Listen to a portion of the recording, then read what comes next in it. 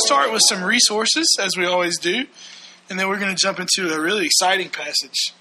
It's grown. Yeah.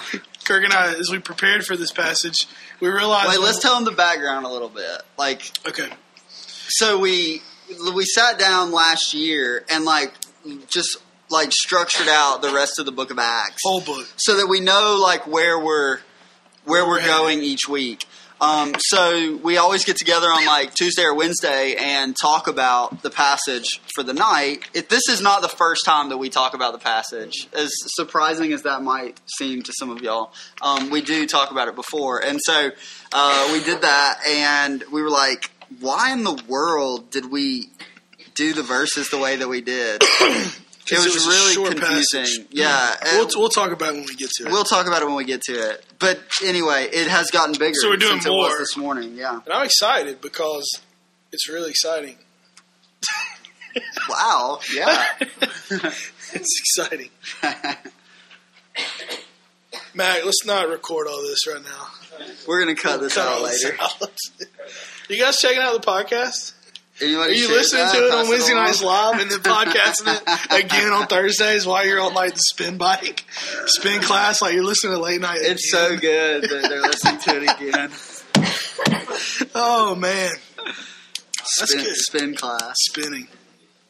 Do you have any resources for us tonight? I do. Please share them.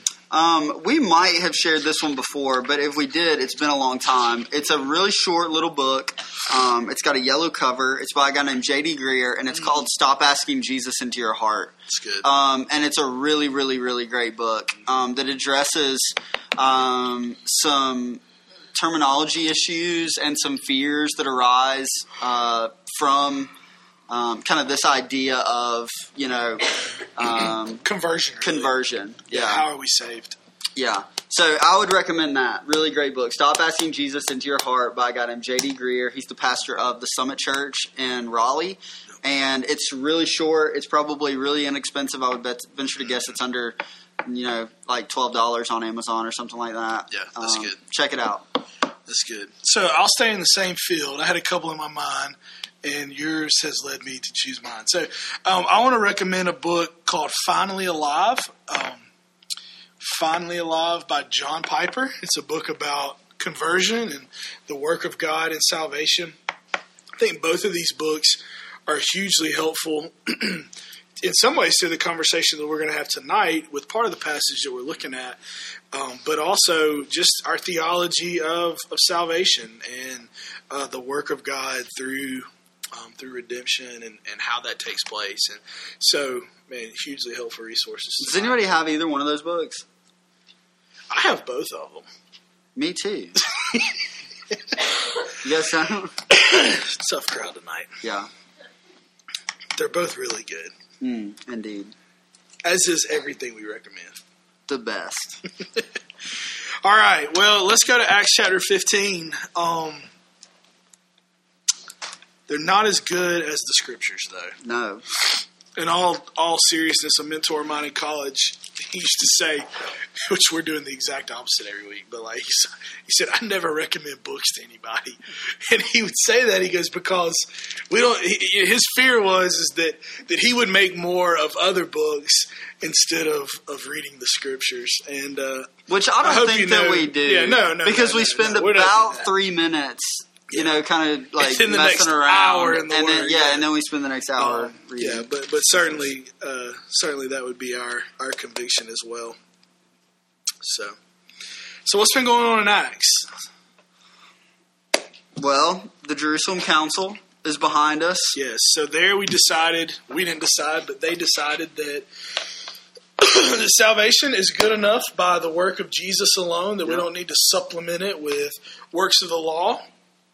Circumcision or any other work of the law is not needed to be a Christian. Yeah. But Jesus' grace by faith alone is enough. And we talked about how, this is an issue that kind of arose through some dissension that was being sown by a particular party, the party of the circumcision, the Pharisees of the circumcision or whatever.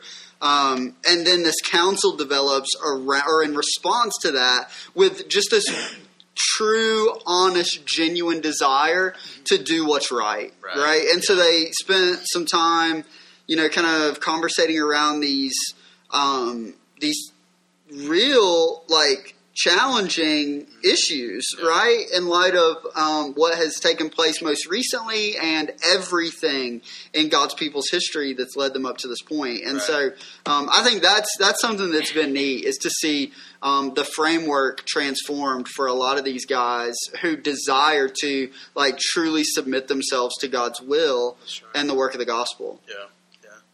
So this letter, they write this letter that says that, basically, and then we talked about these other issues that they put in the letter of things that they're going to eat, things that they're not going to eat, this sort of thing, as a way to be sensitive to people who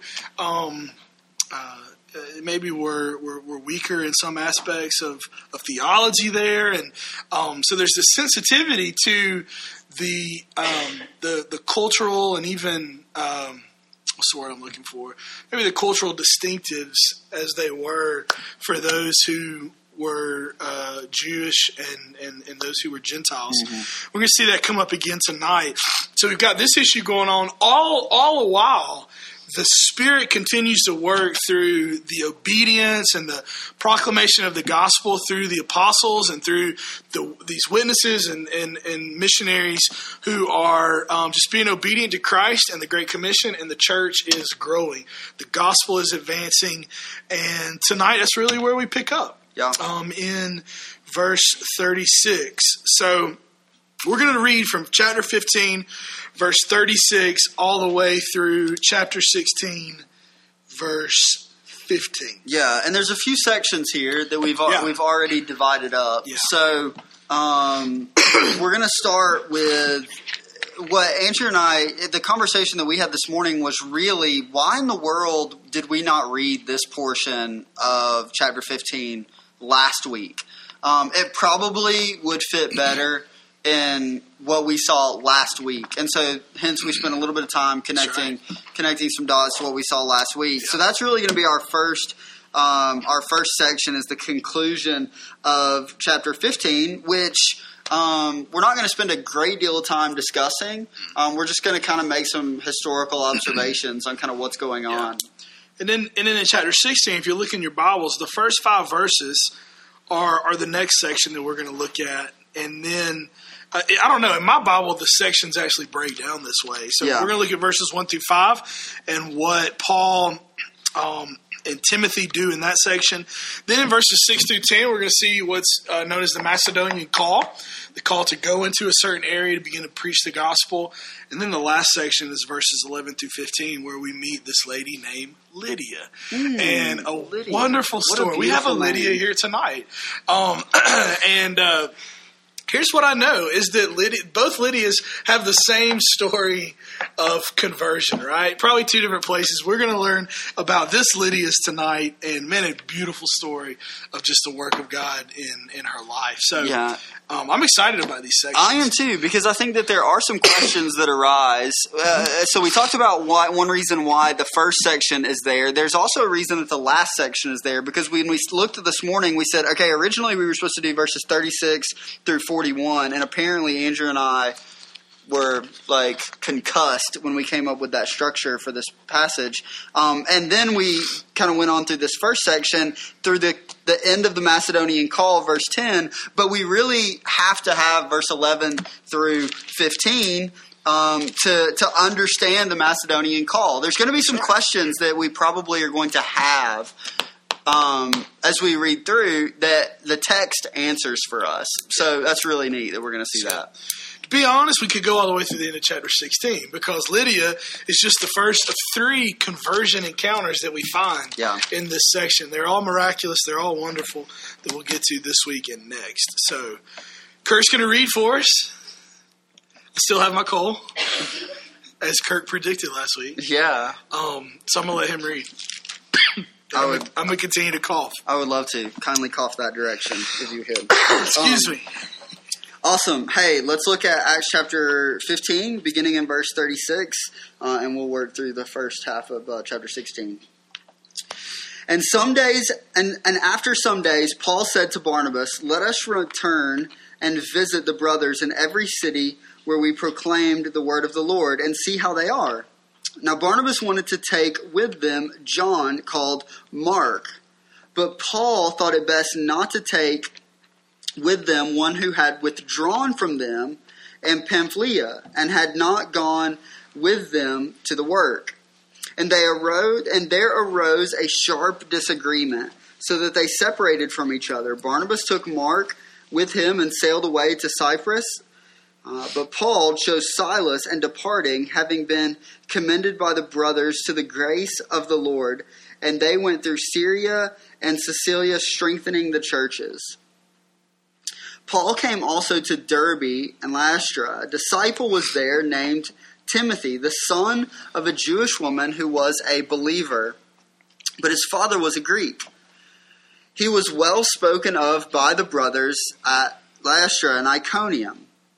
Paul wanted Timothy to accompany him, and he took him and circumcised him because of the Jews who were in those places, for they all knew that his father was a Greek. As they went on their way throughout the cities, they delivered to them for observance the decisions that had been reached by the apostles and elders who were in Jerusalem. So the churches were strengthened in the faith, and they increased in numbers daily. And they went through the region of Phrygia and Galatia, having been forbidden by the Holy Spirit to speak the word in Asia. And when they had come up to Mysia, they attempted to go to Bithynia, but the Spirit did not allow them. So passing by Mysia, they went down to Troas. And a vision appeared to Paul in the night.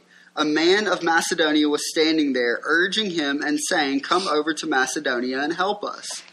And when Paul had seen the vision, immediately we sought to go on to Macedonia, concluding that God had called us to preach the gospel to them. So setting sail from Troas, we made a direct voyage to Samothrace, and the following day to Neapolis, and from there to Philippi, which is, I should have practiced all the words. These words are challenging. I should have practiced them all. Which is a leading city of the district of Macedonia and a Roman colony.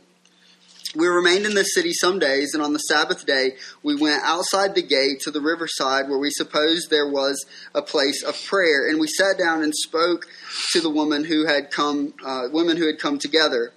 One who heard us was a woman named Lydia from the city of Thyatira, a seller of purple goods, who was a worshiper of God. The Lord opened her heart to pay attention to what was said by Paul. And after she was baptized, and her household as well, she urged us, saying, "If you have judged me to be faithful to the Lord, come to my house and stay." As she prevailed upon us. Is that as far as we're going? I think so. That's it. Let's pray together. Lord, thanks for your word and our time together tonight. We pray that you would just open our eyes and our hearts to the truth of your word, that you might glorify yourself in our presence, and that we might seek to apply what we've read here tonight as you would have us to in our lives. And it's in the name of Jesus that we pray. Amen. Amen. So we see this whole passage, how the Spirit continues to advance the gospel through the lives of his missionaries, his apostles, to begin, the work of the gospel in new lives. And God's power is seen in many, many ways through this passage. So this first section in verses 36 through 41 is this disagreement between Paul and Barnabas, to the point that they separate. There's a lot of questions that we can ask about this passage that, to be honest, we just don't know the answers to. But they separate over this guy named John Mark, who had at one point left them earlier in Acts. And the disagreement is over whether John Mark's part of the team now and he can go with them. And Barnabas wants to take him, right? He wants him to be a part. And Paul says, no way. Yeah. Yeah, Paul seems a bit more hesitant to take John Mark in light of his leaving early from the last trip, right? Kind of your classic case of mission trip ends on Sunday afternoon, but you want to leave on Sunday morning, right? Which we've all, which I've experienced before, and Paul says, no, man, you left us. You deserted us, actually. Yeah.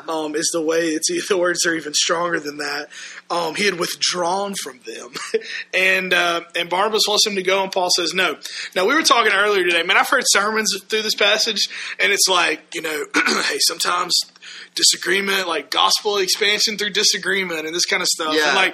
And I don't know that we want to make too much. We don't want to use this passage as support for church splitting. Yeah. Or hey, sometimes it's just the best thing. Yeah, right? Just break the I don't know.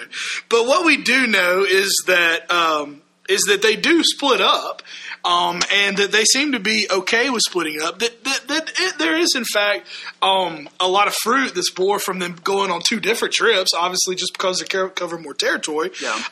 But, I heard somebody once say one time that, we should have the judgment of Paul, but the heart of Barnabas. That we want to be forgiving, and we don't want to, just, hey, man, you crossed me one time, you're gone forever kind of a guy. But also that we want to be wise, and that, look, this is serious work. And, yes. I want to make sure that, if you're gonna play on the right team. Yeah, we don't want to read too much into it, but we can look at it from the point of Paul, we can look at it from the point of Barnabas, and then we can look at it from the point of Mark, right? Yeah. To which case I think we would maybe he was like, dude, I just messed up. I'm sorry. Which you almost imagine given his desire to go back, right? That there's this. This realization and even perhaps repentance from this previous decision that undoubtedly left him in a difficult Exactly. And we should say that later on in Acts, Paul does, I forget what chapter it is, but he does come around and they're okay. They're not beefing forever over this. So this is that this first little section. I'm glad we didn't do just that section or we would be done right now. You guys are maybe like, what was wrong with that? It's only 9:20. So anyway, then we go to chapter 16, and we see in verses 1 through 5 that Paul and Silas come to this place called Derbe, and they meet from Derbe to Lystra, and they meet there. A wonderful, wonderful guy that we're going to come to love and appreciate as we read our New Testaments. And that's Timothy. Yeah. Timothy, this guy who comes from a bit of a diverse family.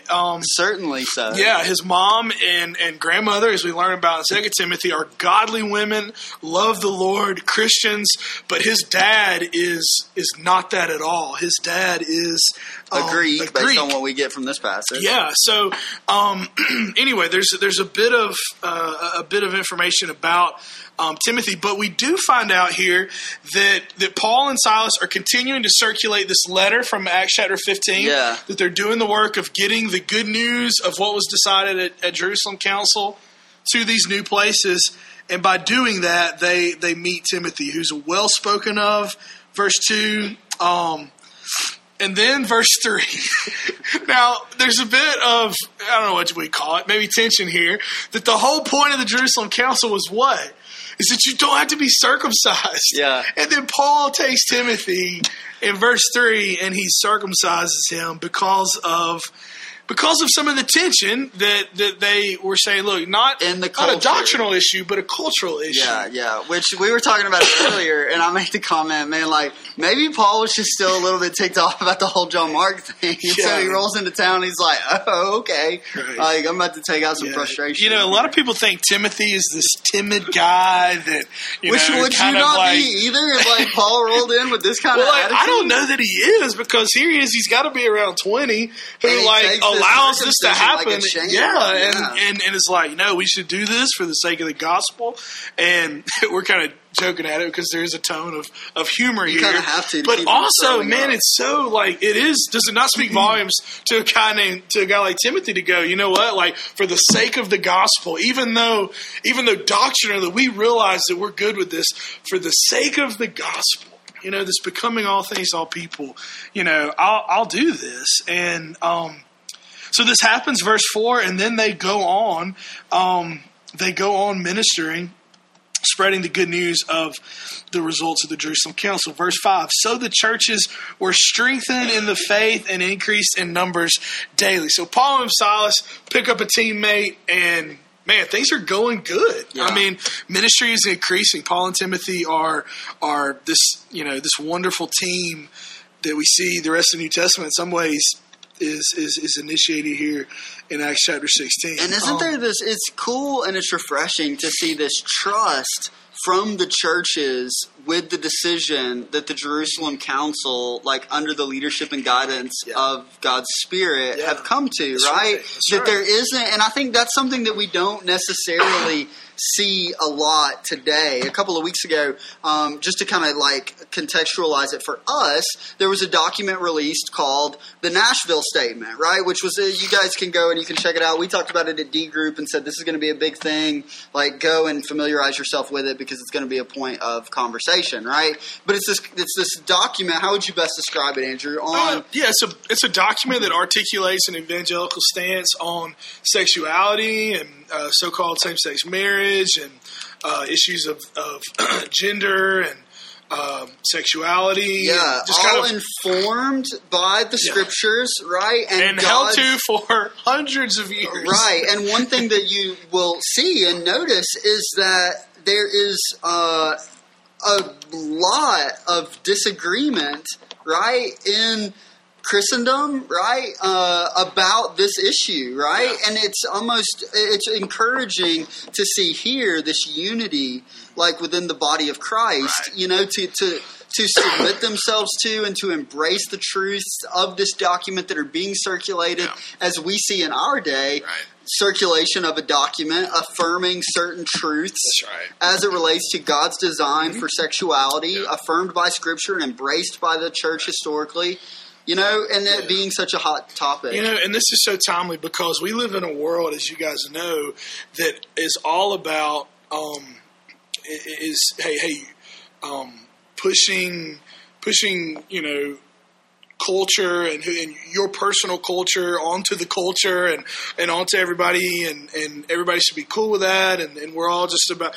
But what we see here is that the only thing that should matter is us pushing the gospel onto the culture. Mm-hmm. Like, I don't want to push my culture onto your culture. Like, to be honest, like, who cares? That doesn't matter. There's one thing that matters, and it seems like that even Timothy with, I'll be circumcised, I'll do this thing so that I can not be a stumbling block, because one thing matters above all is that I want to get the gospel to these people.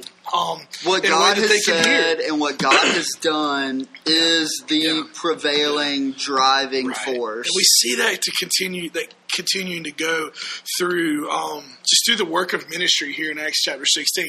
So let's just pause here and say that is hugely, hugely helpful for us as we are citizens of a community, students on a campus, members of local churches, all called to the same mission, different context for which we are doing that. That one thing prevails above all, and it's you getting the gospel to those without hindrance. So if you need to check some preferences or some of your own culture at the door to do that, then Timothy lays a great example for us here to, you know what, you should probably do that. Yeah, because really this preference, right, I prefer not be circumcised, right? He does. So great example. I'll give you an example. I got some friends I went to college with that live in India now. They're running a business there trying to reach Indian people with the gospel. And every single day, they give themselves to the culture of the city that they live. So they dress like the Indian people. They eat the foods that they do. The point is this, is that you may have to sit on the floor to have a conversation with a Muslim, right? If so, sit on the floor. Check that at the door. You get what we're saying. Yes. And Paul and Timothy, as well as Silas here, continue to just show us wonderfully what it looks like to be gospel-driven without framework type issues holding you back. I want to add one more thing to that, because it isn't always just, okay, this is what it looks like to engage, a Mormon or a Muslim with the gospel, right? Which is going to require me maybe to check the caffeine and to sit on the floor, right? But what does it look like to begin engaging people of various ethnic backgrounds around you, regardless of religious affiliation, right? I'll never forget, Andrew and I and Neil Aubrey, who many of you guys know, went to an Acts 29 church planting in the Southeast Conference a handful of years ago, and there we heard a guy named Brian Laradis talk about his pastoring of a local church in Memphis. Is that where he is? I think so. In Memphis, okay? And Brian's an African-American guy who's ministering to a city that has a lot of diversity within it. And he talked about his desire and willingness to engage with those of a Caucasian background within his fellowship and within his community. And he said, in order for me to do that, I took up duck hunting, right? He was like, it is not my desire to sit in a duck blind and shoot at birds in the air. Like, that's just not something that I was like super initially hyped. It's kind of a white to do. thing. But what it's kind of, you know. And so, but what he said was, in order to engage the culture around me and to engage them and connect with them and to share the gospel with them, disciple them, this was a practice that I took up. And so a question might be, whether we're talking about connections with various religious affiliations, what does it look like for you to begin engaging with people who are different than you, where you might have to check certain cultural preferences, or you might have to embrace preferences that aren't actually like super exciting to you initially. Yeah, absolutely. Be that duck hunting or whatever. Right. That was a great connection. Yeah. And the cool thing is that there are ways that we can do that to begin to connect with people. So look for those. Yeah. Moving right along, we get to verse 6 of Acts chapter 16.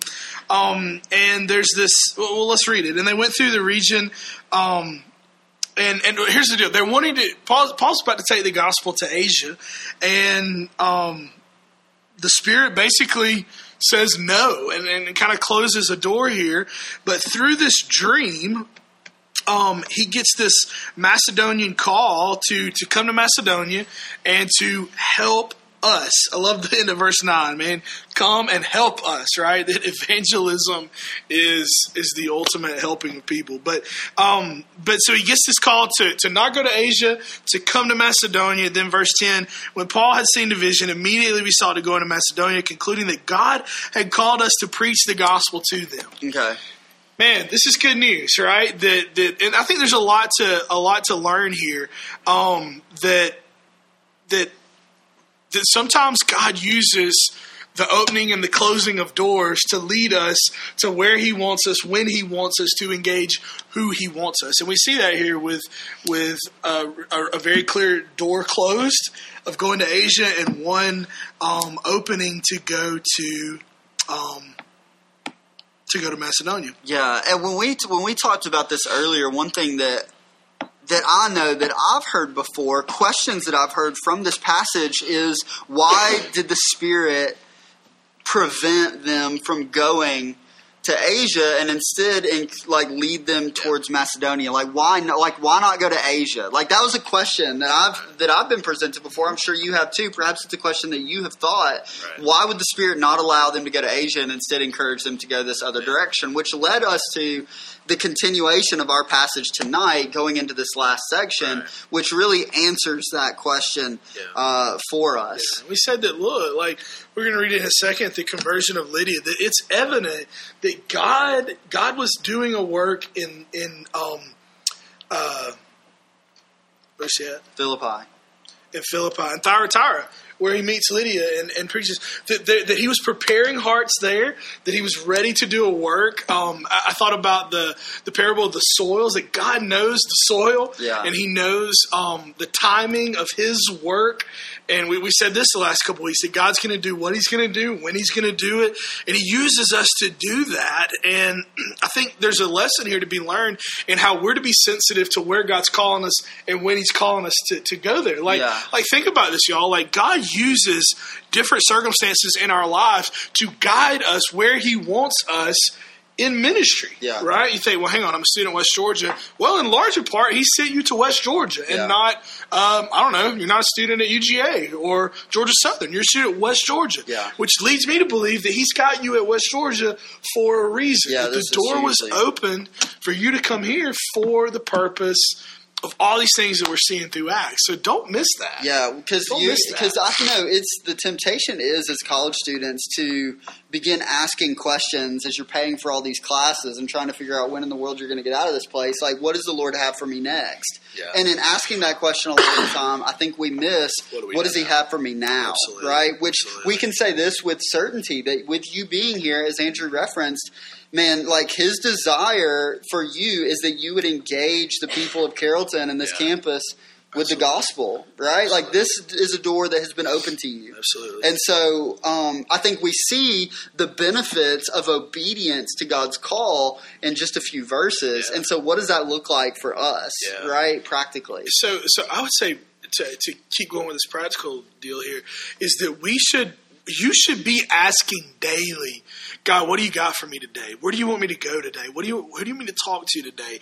As broadly as I'm going to be on mission at my campus or at my job, but then as specific as, you know what, in that Tuesday, Thursday, 9:30 class, who in that class can I begin to engage, like practically?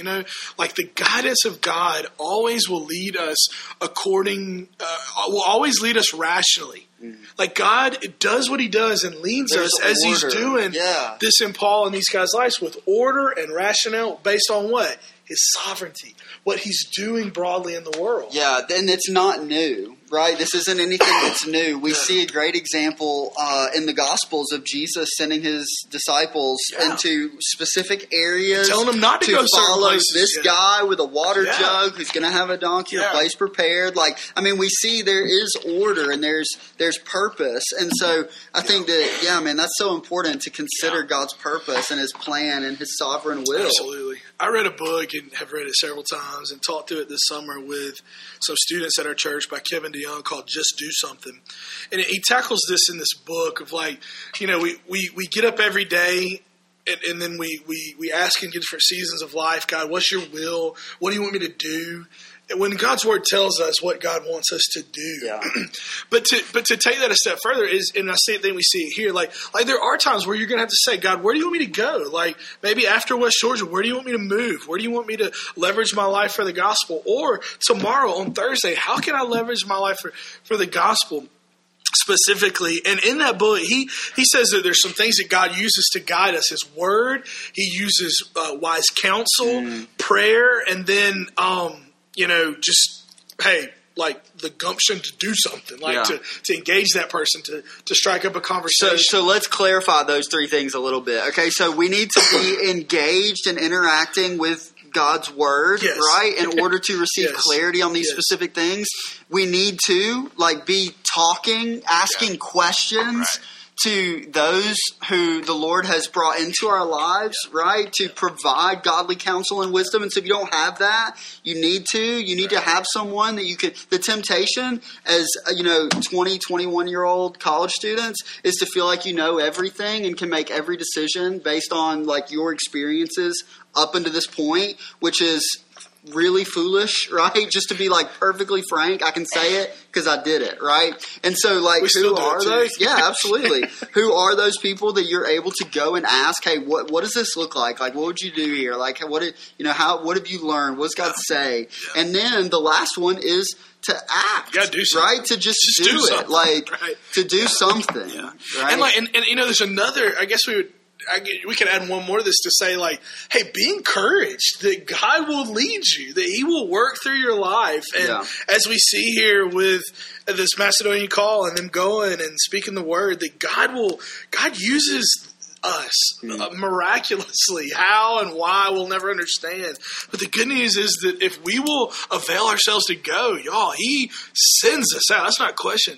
He will use us though. And it is we talk about it in our church a lot, man, just evangelistic joy, some of you guys got an opportunity Friday with a great exchange through the BCM to go out on campus and share the gospel. We begin to engage people with the gospel and do ministry and just leverage our lives for the Lord. Like, man, it's hugely encouraging that God uses that. And we see that in this passage, which is really cool. We good with this? Everybody feel all right? All right, well, let's go to the last section then. Yeah, I think so. Which is where, I don't know, the fireworks really start going off, I think. Verses 11 through 15, we do see why God sends them there. To this place as opposed to That's that right. place. That, as Kirk said, that he apparently was preparing hearts, for the work of the gospel. Listen to verse 11. They set sail from Troas. We made direct voyage to Samothrace. Kirk and I are no, you're going to say all of these, dude. You got to say all of them. And they eventually get to Philippi, Roman colony. Verse 13. On the Sabbath day, we went outside the gate to the riverside, where we supposed there was a place of prayer. Now, just a side note, that song, like, I went down to the river to pray. Like, this is where it comes from. Anyway, verse 14. One who heard us was a woman named Lydia from the city of Thyatira, a seller of purple goods. Man, she's into fashion. The OG fashion. But she was also a worshiper of God. So we got this woman who she was from the city of Thyatira, but she's in Philippi, right? So she's on business, right? I heard somebody say one time she's got a house in Philippi and a store. She got a dress shop in Philippi and a house in Thyatira. But like Lydia is apparently wealthy, no joke. Like, she's dealing purple, clothes, threads, whatever. So, I mean, we got Lydia, who is a wealthy woman, and we're going to see the contrast between a slave girl next who comes to the gospel, and then a Philippian jailer. The diversity of the church at Philippi, exactly, is a beautiful thing. It is, and there's a lesson we learn here that the gospel's not prejudice, right? That the gospel knows no limits to its application. Yeah. But listen to this. It gets so good. She was a worshiper of God. And immediately says, the Lord opened her heart to pay attention to what was said by Paul. And after she was baptized, and her household as well, she urged them, saying, look, y'all stay with me.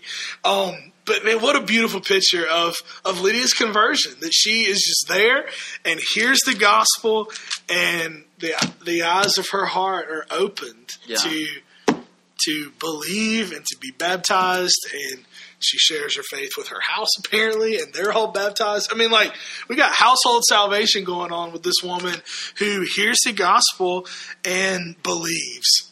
Yeah. So, I don't know, man. Start unpacking this. What all do we got here? Well, yeah. I mean, there's a lot, right? There's this realization that we start with that it is the Lord who goes before us, right, and begins the work, right? And so we've got this informing of why bypass Asia and go to Macedonia. Yeah. There, you talk about practically for us, as you're considering, okay, how do I begin engaging practically and intentionally people in my community and spheres of influence with the gospel? We can do so joyfully and confidently because there is this understanding that is birthed from the pages of Scripture that the Lord goes before, right? That He is already working there in Macedonia, and so go to Macedonia, right? And so there's that portion, and then so it's that the Lord goes before and He prepares hearts, and then our understanding of salvation and how this happens is informed by this passage as the Lord not only prepares hearts, but He opens hearts. Let me say one more thing about that whole where's God working and go. So before we get into how people are saved, which this passage tells us about, Kirk said, I should be looking, or I should believe that God's working before me so that when I go and I share the gospel over, I go with boldness and confidence that God's working before there. I want to add one more thing to that, another branch off that tree, that we should look, and this is not original, this is an old, this is the old thing from a book called Experiencing God by Blackaby. But he says we should look for where God is working and go there, you know, and that's another truth that sits aside the fact that God is working. But as you think about how you can use your influence, like, hey, if you see somebody or you see a situation to where it seems like the soil is good, man, like, go there, right? Yeah. Like the parable of the soils is so helpful as we think about gospel ministry and who we're taking the gospel and how we're sharing. Yeah. Like, man, if there's an opportunity to move somebody to the right, closer to Christ, who's already over towards the right, man, take that. Where's God working? Go get in it. The Ethiopian eunuch is a great example of that, right? Yeah, there's this realization and then this action that results from it. So I just wanted to add that in. So now we do see how God saves people, right? We talked about those our two resources tonight. Help us in this, but we get here that, you know what, like we're going to see that Lydia is not like everybody else. She's not from this place that she's at. Like she's, but you know, she hears the gospel and is saved. Yeah. So let's understand the condition of the human heart, right? Naturally, that it is hard, that it is wicked, right? That it is evil. It's made of stone and it's closed to the things of God, right? And so think about the way that our understanding of the condition of the human heart informs the confidence and our reliance on the Lord to do a work as we go, right? It removes, understanding that it's the Lord who does the work in the heart, removes all of the pressure, right, from you and from I to do anything other than faithfully, like, present the good news and the hope of the gospel, right? Because we don't do the work, right? Like, we desire to be obedient to the work that God has called his people to, but the work of salvation is a work of the Lord. Like, he opens the heart, right? And Paul gets that, right? I mean, he understands that, and that's why there's this, you know, hey, I'll go where the Lord has me, and I'll continue to share the same and proclaim the same news that I have been, and then the Lord does this incredible work. Yeah, we see that what was decided at the Jerusalem Council, that look, that the work of the Lord is enough for salvation. Lo and behold, we see on the ground happening in the conversion of Lydia, this slave girl, and the jailer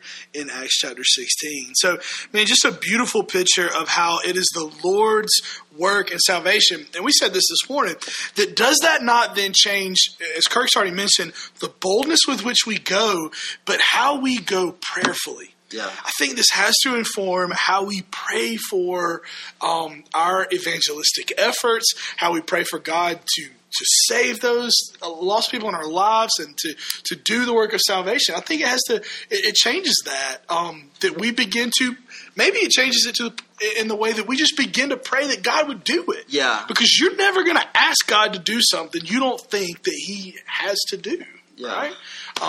And I think this is another thing that I heard a number of years ago from Neil, again, Aubrey. When you begin to pray this way for people, it begins to transform your heart towards and about them, right? As you begin to, like, tonight, leave this place and go home and ask the Lord, as we see from verse 14 of Acts chapter 16, Lord, like, open hearts, right? Like, open hearts of people on campus, like, as I engage them with the gospel, right? And my friends, engage them with the gospel. As you begin to pray that, it's going to change the way that you care for and relate with and pursue after those people. Why? Well, because you've been praying for them, right? Like, you've been praying for the lost on campus that the Lord would open their hearts, right? And so God begins to do a work in us through prayers like that change the way that we care for those around us. Yeah. So here's what we said from this issue of Lydia, that God is the one who does the work of salvation in lives. It's not Paul. It's not Timothy. It's not anyone else but the Lord who does this work. This informs how we pray in the work of evangelism. We pray for God to do the work. It informs what we do, though, as well, right? That God uses us as his messengers, because who's the other player in this game? Well, it's Paul. What's he doing? he's speaking the gospel. He is proclaiming the gospel. So it informs what we do, right? That we are to share the gospel and the gospel alone. This encourages us. We talk a lot about one-to-one Bible reading. That look, the best way to do evangelism is to begin reading the Bible with people, to speaking the word over people's lives, and pray for God to do the work. It informs who can be saved. I think not only is this the first salvation on European soil in Acts, but it comes by way of a rich woman, which is odd for probably a lot of people. That God is doing the work among all people. In all places, we don't just have this Jew-Gentile deal, this male-female deal, this rich-poor deal. Right. The gospel is not, as we said, it's not prejudice, and it's available to all. And that's beautiful. And I think also we see how the gospel transforms a life. That Lydia goes back, she begins to share with her faith. Immediately evangelize those that are closest to her. And baptize. Yeah. She obeys him with baptism. She begins to evangelize her family. And then she opens her house for these guys to stay in, right? That's what she uses her home on mission, man. Again, I don't think we're reading too much into that to go, this woman reacts in some really clear obedience that you see, man, you know what? It was, in fact, the Lord who's done a work in her life, and she's very different now. Yeah, I think that we can say, I think a lot of times we avoid this, obedience thing, right? Because we put a mask over it and call it legalism and really just try to avoid it. Yeah. But I think that what we see is the mark of a regenerate heart is a desired obedience, right? Yeah. And so I think the question that we have to begin asking is, what does our desired obedience to, the statutes of the Lord or the testimonies of the Lord, what does that look like? Is that present or is it not, right? If there's no desired obedience, like we see produced here in Acts chapter 16 from a regenerate heart in our lives, then we have to begin asking, man, is our heart regenerate? Absolutely. So again, through all of this, through Acts chapter 15, Acts chapter 16, we're seeing the Spirit continue to do His work among His people who are trying to be obedient, trying to carry out this work to advance the gospel, to advance the church, to show the power of God by way of the Spirit through this proclamation, obedience, and we see it in different ways. We see it with the Lord working through the Jerusalem Council, continued mission, conversion of Lydia, Macedonia, just all over the place. That leads us then to ask the question tonight as we close, what is right obedience? We've seen God's power. We've seen, again, the advancement of the gospel. We've seen obedience. So how do we respond to these things? How do we respond to what we've seen in Acts chapter 15 and 16 tonight? So maybe we address that as we close. What do we do? What do you do? How does this look different for you as Kirk, having come in contact with Acts 15, 16? Yeah. I think that it always, this isn't a cop-out, right? But it always leads me to, personally, this desire for greater intimacy with the Lord, right? For greater communion with Him. In light of what He has done for us, right, which then encourages, we can talk about obedience specific or we can talk about obedience more general, right? It encourages us, a communion with God encourages us towards obedience to Him. In this particular passage, it looks like an awareness of what He is doing, right? A desired awareness. Lord, what are you doing? What do you desire to do in me and through me in this community? A desired, direction, right? And then I think just a right response, gospel response in whatever we do, right? Proclamation and sharing, whatever that looks like. Here, Paul's a missionary, right? And so for him, it's pretty specific. But as a pastor, right? What does it look like to live in obedience to the Lord, right? I mean, that's a lot. That's all over the place. You guys are like, I don't even know what you just said. But to know God more, to love God more, and to submit to God more. Right. Yeah. I was saying about, and I think this is true for all of us, that there's a degree to which we read this tonight and we should be encouraged. We should be encouraged that God is doing what He's doing and He's using us to be a part of it. I think that we should respond with right belief as to the Jerusalem Council and to the salvation of Lydia, of how God is saving people. So our theology is informed tonight. And then also, again, we have to say that the call to leverage our lives for the gospel is once again on the line tonight, and challenging us to do just that, to say where you are, what's the gospel, and how to obey it. Yeah. And it's taking it where you are. Yeah. And letting nothing get in the way, right? Not letting self, not letting your culture be a stumbling block, but being faithful to the Lord and sensing where He wants you to go, right? Where is He guiding you? Where is He opening doors and closing doors?